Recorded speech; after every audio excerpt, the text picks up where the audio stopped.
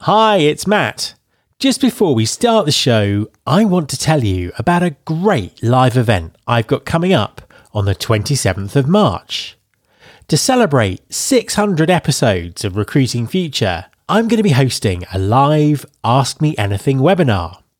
This is your chance to pick my brain on anything you like, including market trends and predictions, the impact of AI on recruiting, skills-based hiring, the changing role of recruiters, podcasting tips, or even my favourite Scottish tourist destinations and whiskies.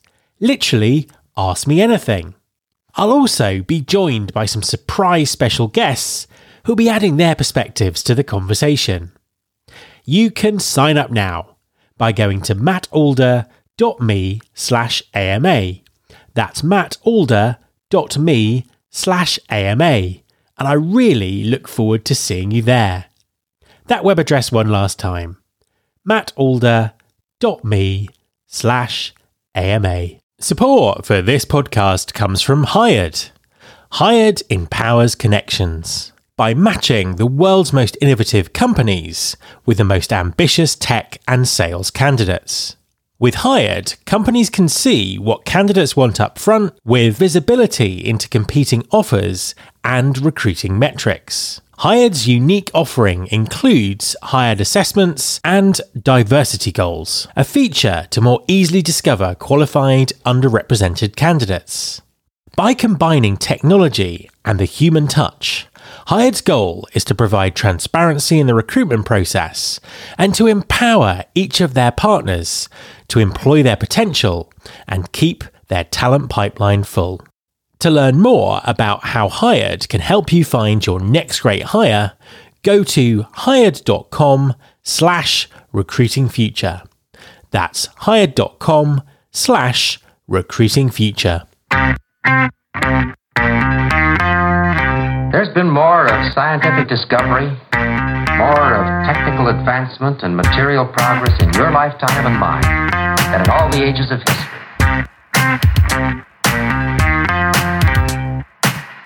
Hi there, this is Matt Alder. Welcome to episode 478 of the Recruiting Future podcast. Talent intelligence is on the rise, with an increasing number of TA teams putting data at the core of their strategy. However, do employers genuinely understand the full potential of TI? How do you get started? And what's the business case for building a specialist resource? My guest this week is Toby Colshaw, Talent Intelligence Leader at Worldwide Amazon Stores. Toby is one of the global pioneers of talent intelligence, having built TI teams at Philips and Amazon. He's also recently released his first book, Talent Intelligence: Use Business and People Data to Drive Organizational Performance. Suffice to say, this is a must-listen interview for anyone who wants to know more about the development of talent intelligence. Hi, Toby, and welcome to the podcast. Hi, Matt. Thank you for having me. Good to be here. An absolute pleasure to have you on the show. Please, could you just introduce yourself and tell everyone what you do? Yeah, so Toby Colshaw. I lead talent intelligence at Worldwide Amazon Stores, which is essentially the Amazon business that we all know and love, Amazon.com, and all the mechanisms to get that to your door. So the airline business, the robotics, the warehousing, logistics, and then right through to everything associated with the retail business and anything you're going to buy from us. That's the world I inhabit and cover talent intelligence for.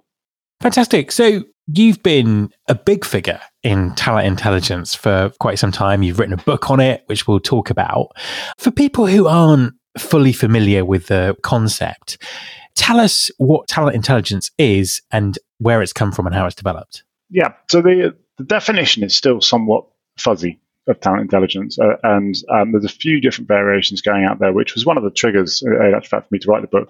And I kind of cobbled one together from various different sources, and essentially it's the augmentation of internal and external people data, and then you're applying some kind of technology or science, insights, intelligence to it to then help drive business decisions and business outcomes. Generally, you're going to be looking at things like the people, the skills, jobs, functions, competitors, geographies, that sort of thing. But it's essentially looking at labour market data to help the business, make the business have better decisions and de-risk the decisions they're making. It's relatively new in its current guise. The reason being, historically, and there's a couple of different guises to it, and we can talk through the differences there as well. But historically, the platforms from a tech side were very raw data driven. So if you go back 10, 15 years, you had to be fairly data savvy to be able to get these data sets and make sense of it. And you're basically looking at being a business analyst or a business intel engineer or an economist, etc. It was quite hard from a user interface. So the stickiness and the pickup was slow. Roll through another 10 years, and suddenly we had this next generation of labour market intelligence platforms.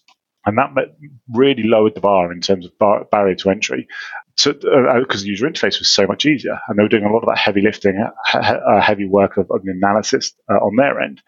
And that's really exploded things. You suddenly have platforms like MZ or Drop or Talent Neural, Stratagems, Horsefly, LinkedIn Talent Insights, obviously a big one for the masses. There's a lot of these visualization tools and aggregation tools that are suddenly making it far more approachable and far more digestible. And then you had COVID kicking in and the surge in the economy through that period, which then, as a concept, really drove talent intelligence in a much, much more aggressive way. You suddenly saw it becoming a business priority. So historically, a lot of TI teams were formed within talent acquisition, and they were essentially sourcing intelligence on steroids. Essentially, some bits would tend more towards exec research, but generally, you're looking at that kind of sourcing intelligence piece ramped up a little bit. Through that COVID period, you saw a lot of teams pivot and say, well, actually, we can't affect the business enough by purely working at the requisition end of this journey. We have to get upstream. We have to get earlier into this decision phase and affect the strategy and the decisions so that we can actually make our lives easier downstream at a TA level. So through that period, you're seeing a lot of teams starting to pivot and move further upstream and earlier in that decision cycle. And I suppose to dig into that just a little bit more, talk us through the business value that it creates. What type of decisions does it help with? What are the outcomes and the results that an employer would get from investing in talent intelligence? Yeah, great question. So the offerings are somewhat similar from most teams. You're essentially going to have a core around location strategy. Obviously, location is becoming somewhat location agnostic, but at the same time, you do have location hotspots for talent. So location strategy is really big for most teams. You're looking at, on average, about 60 to 70% of most teams' work is around location in some way, shape, or form. Competitor intelligence, competitor insights, talent flow analytics, so understanding who's going where and why they're going there. D&I intelligence is a really big thing in all its forms and guises. Talent sentiment and what people are saying, why they're saying it, what's the perception of you as a brand, as an organization, how's that landing in the marketplace, really hot. We're doing a lot of work around future intelligence, so looking to 5 years plus out. What are the big trends that are going to impact us as a workforce that we need to start addressing ahead of time? And then I'm seeing much more also developing around recruitment marketing intelligence and persona insights, and obviously the actual spend and go-to-market campaigns, etc. as well. So that's ramping up. And then you have some teams that are cutting right into strategy and M&A and working with those teams to say, well, actually, if we're looking to land and expand this company or buy this company and expand it aggressively, is that even feasible? Is that possible? Are we about to buy a company that we can't expand because the skill set isn't in the market, or the location isn't correct for that, or the leadership team has got a toxic reputation, so we're going to really struggle to hire the people in to expand in the way you want to do? So I think depending on the maturity of the function, you're seeing a slightly different product offering essentially, and who their customer base is internally. But by and large, it's anything to do with that external labor market data. And then what are your key drivers as an organization? What are you trying to achieve as an organization? And what's going to stop you from getting there? If you ask any C-suite, what's your biggest asset? Every time it's your people. If you say to them, what's the biggest risk for the future? It's not having access to the right talent. It's bringing that talent data to that decision point to say, okay, well, where are we trying to get to in the future? What's the risks we're exposed to, and how do we mitigate those risks? And you mentioned that it was a function that perhaps had traditionally grown out of talent acquisition in the last few years. Where do you think does it naturally sit somewhere within the business? Is it within talent acquisition? Is it somewhere else, or does that sort of depend on the employer and their sort of priorities? Yeah, it's a great question, and I think honestly, there's a few directions this could go, and this is one of the elements we discussed in the book in the final chapter is the end future state.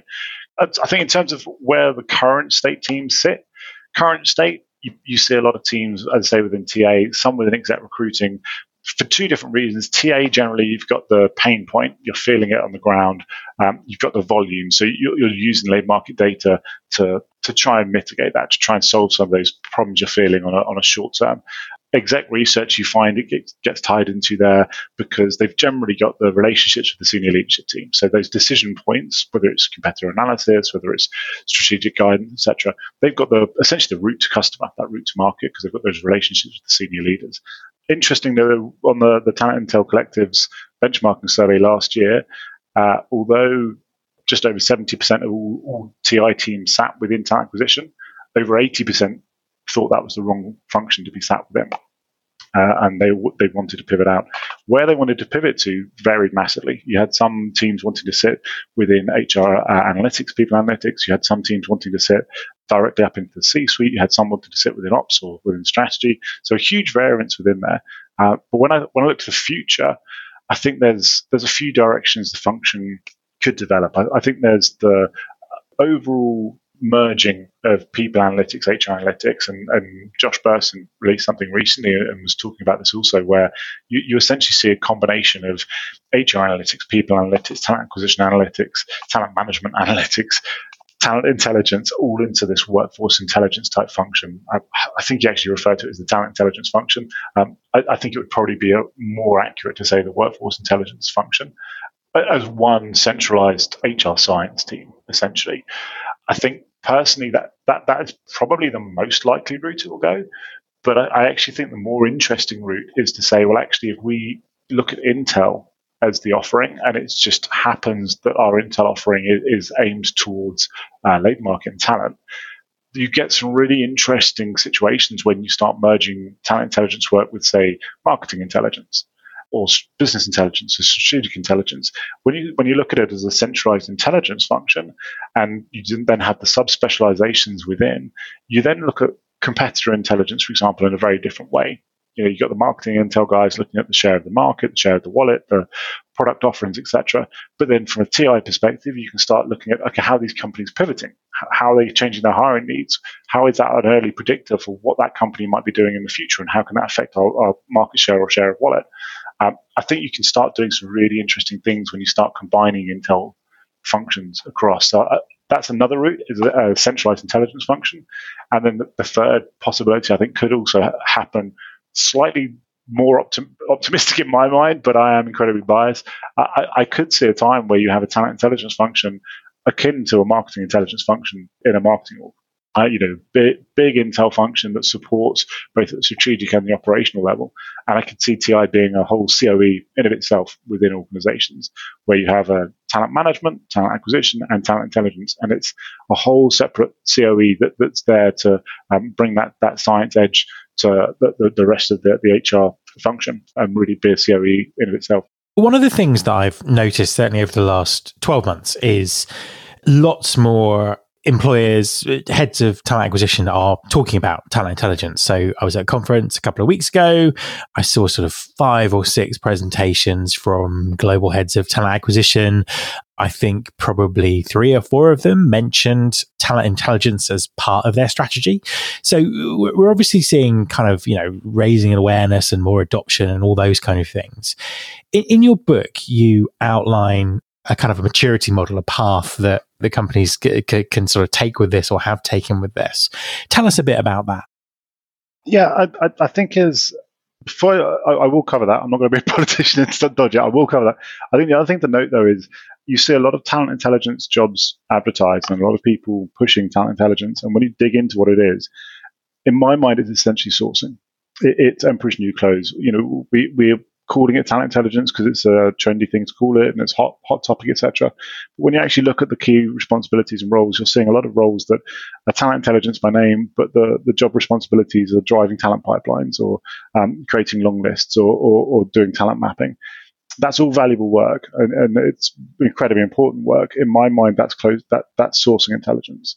I think the purist in me for the TI side of things it's more around how we're using that intel to drive a business decision and a business impact. And I think that also does tie into the maturity model, though, where you're seeing a lot of teams initially starting up these SI type roles and the sourcing type roles that are TI by name. But then as the people are starting to get into those roles and looking to develop, you do see the actual TI capabilities start developing throughout. So initially it might be an individual, and in the book I talk around the jack of all trades. At first you're just trying to do anything. You're getting demand all over the place. As soon as you start to do anything from a labour market perspective, the business will snap it up, and because they haven't had this before, so it's super exciting. And I think you see this kind of initial scrappiness when you're a talent intelligence provider, just delivering the work, but you're trying to get across everything. And then as you develop and as the offering develops and matures, you end up going kind of through the problem solving, through insight generation. And what you really want to be is that TI trusted advisor, and you're really kind of working with the senior leaders as a trusted advisor to really drive business transformation, business change. I think there's some parallels also with HR analytics and maturity model. You have a lot of in HR analytics, the core kind of maturity curve is you have manual reporting and automated reporting and dashboarding and forecasting, prediction, etc. I think there are some elements there that run across, and you do see that run through into TI. I think the big difference though is that HR analytics generally will go through that curve and look to have self-service as one of the core items. So you're hitting at scale on the self-service piece, and then as an aside, they're developing the consulting offerings to have more specialist deep dive. I think TI is generally moving in the opposite of that. So that yes, we have some tooling, but most TI functions don't really want to push self-service as an offering because the data is so much more contextual. If you look at location feasibility, yes, you might have the demand, supply, the comp data, etc. The reality could be the location might be the wrong side of a toll road. It might be that the location has really bad restaurants nearby. It might have a really terrible infrastructure and no bus stops or train stations. That sort of information is really hard to get into an automated self-service dashboard. So that human element, that human contextual element is really, really important. And so, yeah, the maturity curve, I think, is slightly different within TI, where you have some element of self-servicing, but just to scale and to make it accessible for many. But the highly consultative nature, that trusted advisor relationship, I think that's really going to be where a lot of teams focus their time and energy. It's to really build out that relationship and build out the trusted advisor model. You mentioned that the technology and the resources available have changed dramatically and have really sort of driven the development of talent intelligence. And, you don't necessarily need to be a data scientist or an economist to be able to do this anymore. What skills do you need, though? If you were advising a head of talent acquisition, for example, on how they might develop a TI function, what kind of skills do you need to do that effectively? Yeah, it's a great question. And I think there's probably two different elements with this overall. There's going to be some hard and soft skills that you're going to need across. And you see that a lot with once again, when we did the benchmarking study, there were teams that had certain skill sets they wanted to push. And, initially it was data visualization and predictive analytics, data analytics, strategic consulting, data engineering, that sort of stuff. And skills they wanted to remove. And there's equally ironically, there was some bits around sourcing, there was some bits around workforce planning, ironically, some bits around data engineering, etc. I think the key for me, though, is more the technical skills, the hard skills you can train. Like I have no issues around that. The platforms are relatively straightforward. You have to have a data appreciation. You have to be comfortable with data because wherever you go within the TI world, there is going to be data. So people have to be comfortable with data, comfortable playing with it. But you don't have to be data scientists. You just don't. You just have to understand what you're looking at.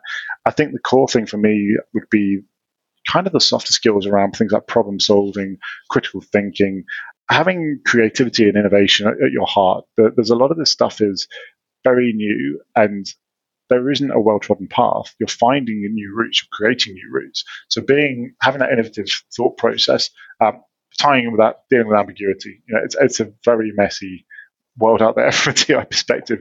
Your business leaders don't necessarily know what questions they're going to be asking for. They don't really know the problem statements. They don't really know the data sources that are going to be available. You may not know what data sources are available if you're going into new markets. There isn't a well-trodden path for this. So really being to work in that ambiguous space is really, really, really key. And then I think also for me personally, I think thinking big is really, really key, and that's an Amazonian piece. But being able to look at the work you're doing and saying, this is great, but how do I turn this project, this one-off project, into an ongoing program of work? Or how do I scale this so that rather than doing this work 10 times over for 10 different stakeholders, how do I build this into one program that's going to address all their needs on an ongoing basis? So looking for those mechanisms to try and solve future problems and get ahead of yourself rather than just solve them for today. I think, honestly, the two biggest ones are proactivity and passion. Arguably some of the hardest to interview against, so it doesn't really help anyone, so apologies for that. But I think proactivity is really vital in the state of maturity TI is in. You have to be hungry, you have to push. Your stakeholders aren't going to necessarily know what this is, so you're going to have to be pushing with them. Your external or your broader customer base, if you're in TA, you might want to work with the business. They're not going to necessarily open the door for you immediately. You have to be proactive. You have to get out there. You have to push this stuff. You have to write papers that no one's asked for just to show the capabilities and the possibilities within TI. You have to really be very proactive and own your space and just run with it. And equally, you have to have a passion. There's no one writing kind of set plays for this. The odd paper here or there. People have to find their feet. They have to find their direction with this work. So you have to be passionate about it. There's no one's going to give you a standalone TI team out of the box and say, here you go with it. You have to be passionate and really fight for it. So looking to the future, you've already talked about sort of structurally how TI might work in organizations moving forward and what some of the possibilities and the options are. In terms of what intelligence might be able to deliver for businesses, things that it can't do now, what are you looking forward to be able to do in the future? Do you know what? Some of it I think is going to be relatively straightforward, but exciting. So I think at the moment, most organizations have a fairly decent handle on their internal data, and they're getting a better handle on the external data. It's still messy. There's still lots of data points that are confusing and taxonomies that are confusing, and the overall TI landscape is still hard to unpick sometimes. But it's getting better. They're getting data sets, they're getting data points, it's starting to work together. I think short term, what I'm most excited about is bringing the internal and external much closer together from a data perspective. So, for example, if you're seeing your employer brand or your sentiment data is terrible in a certain location, how does that compare with your internal employee engagement scores?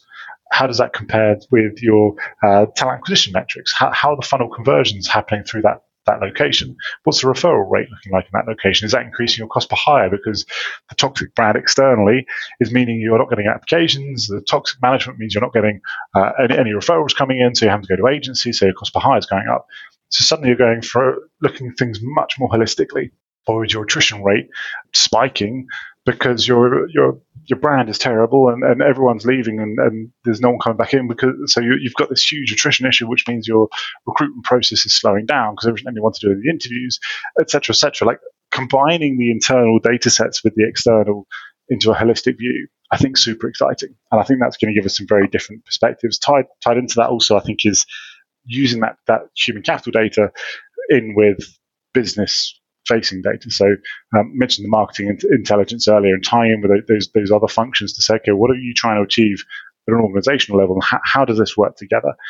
I think overall, when I look to the future of the function, I'm super excited where it's going, but I think that's also the point where I'm thinking we have a moment in history at the moment where we get to control the evolution of talent intelligence. There's very few functions where you get that moment in history to really set the standard of what this function could be.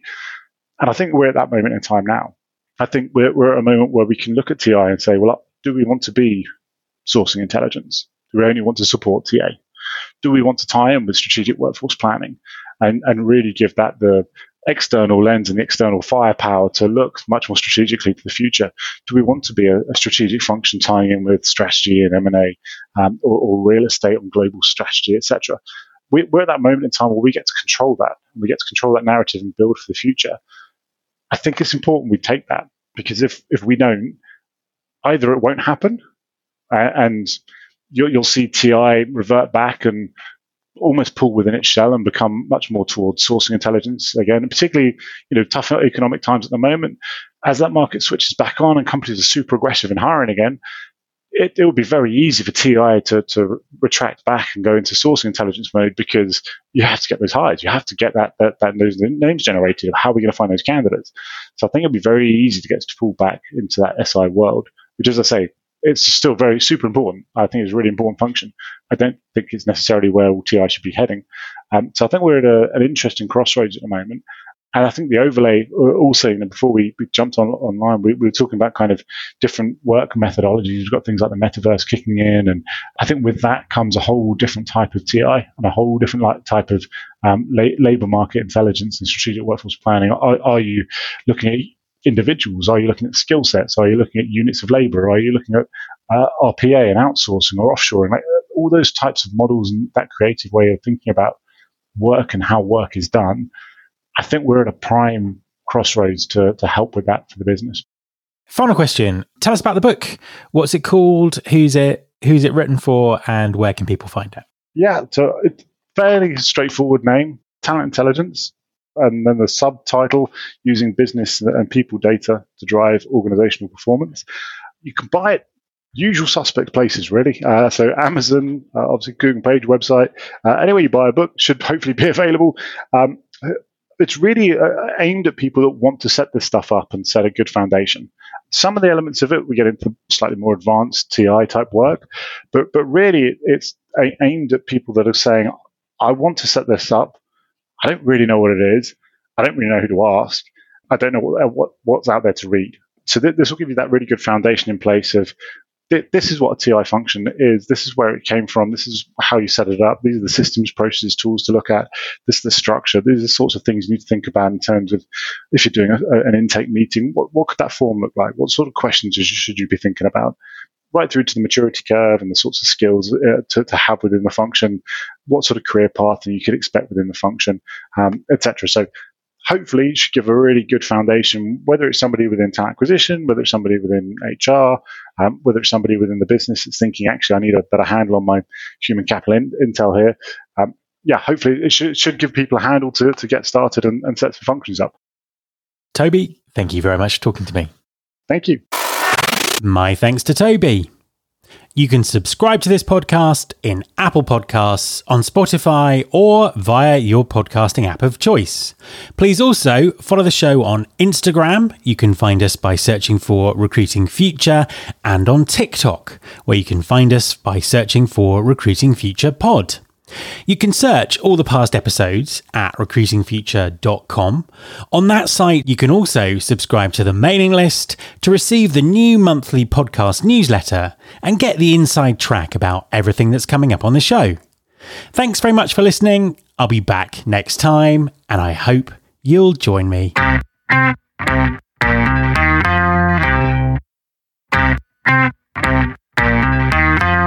This is my show.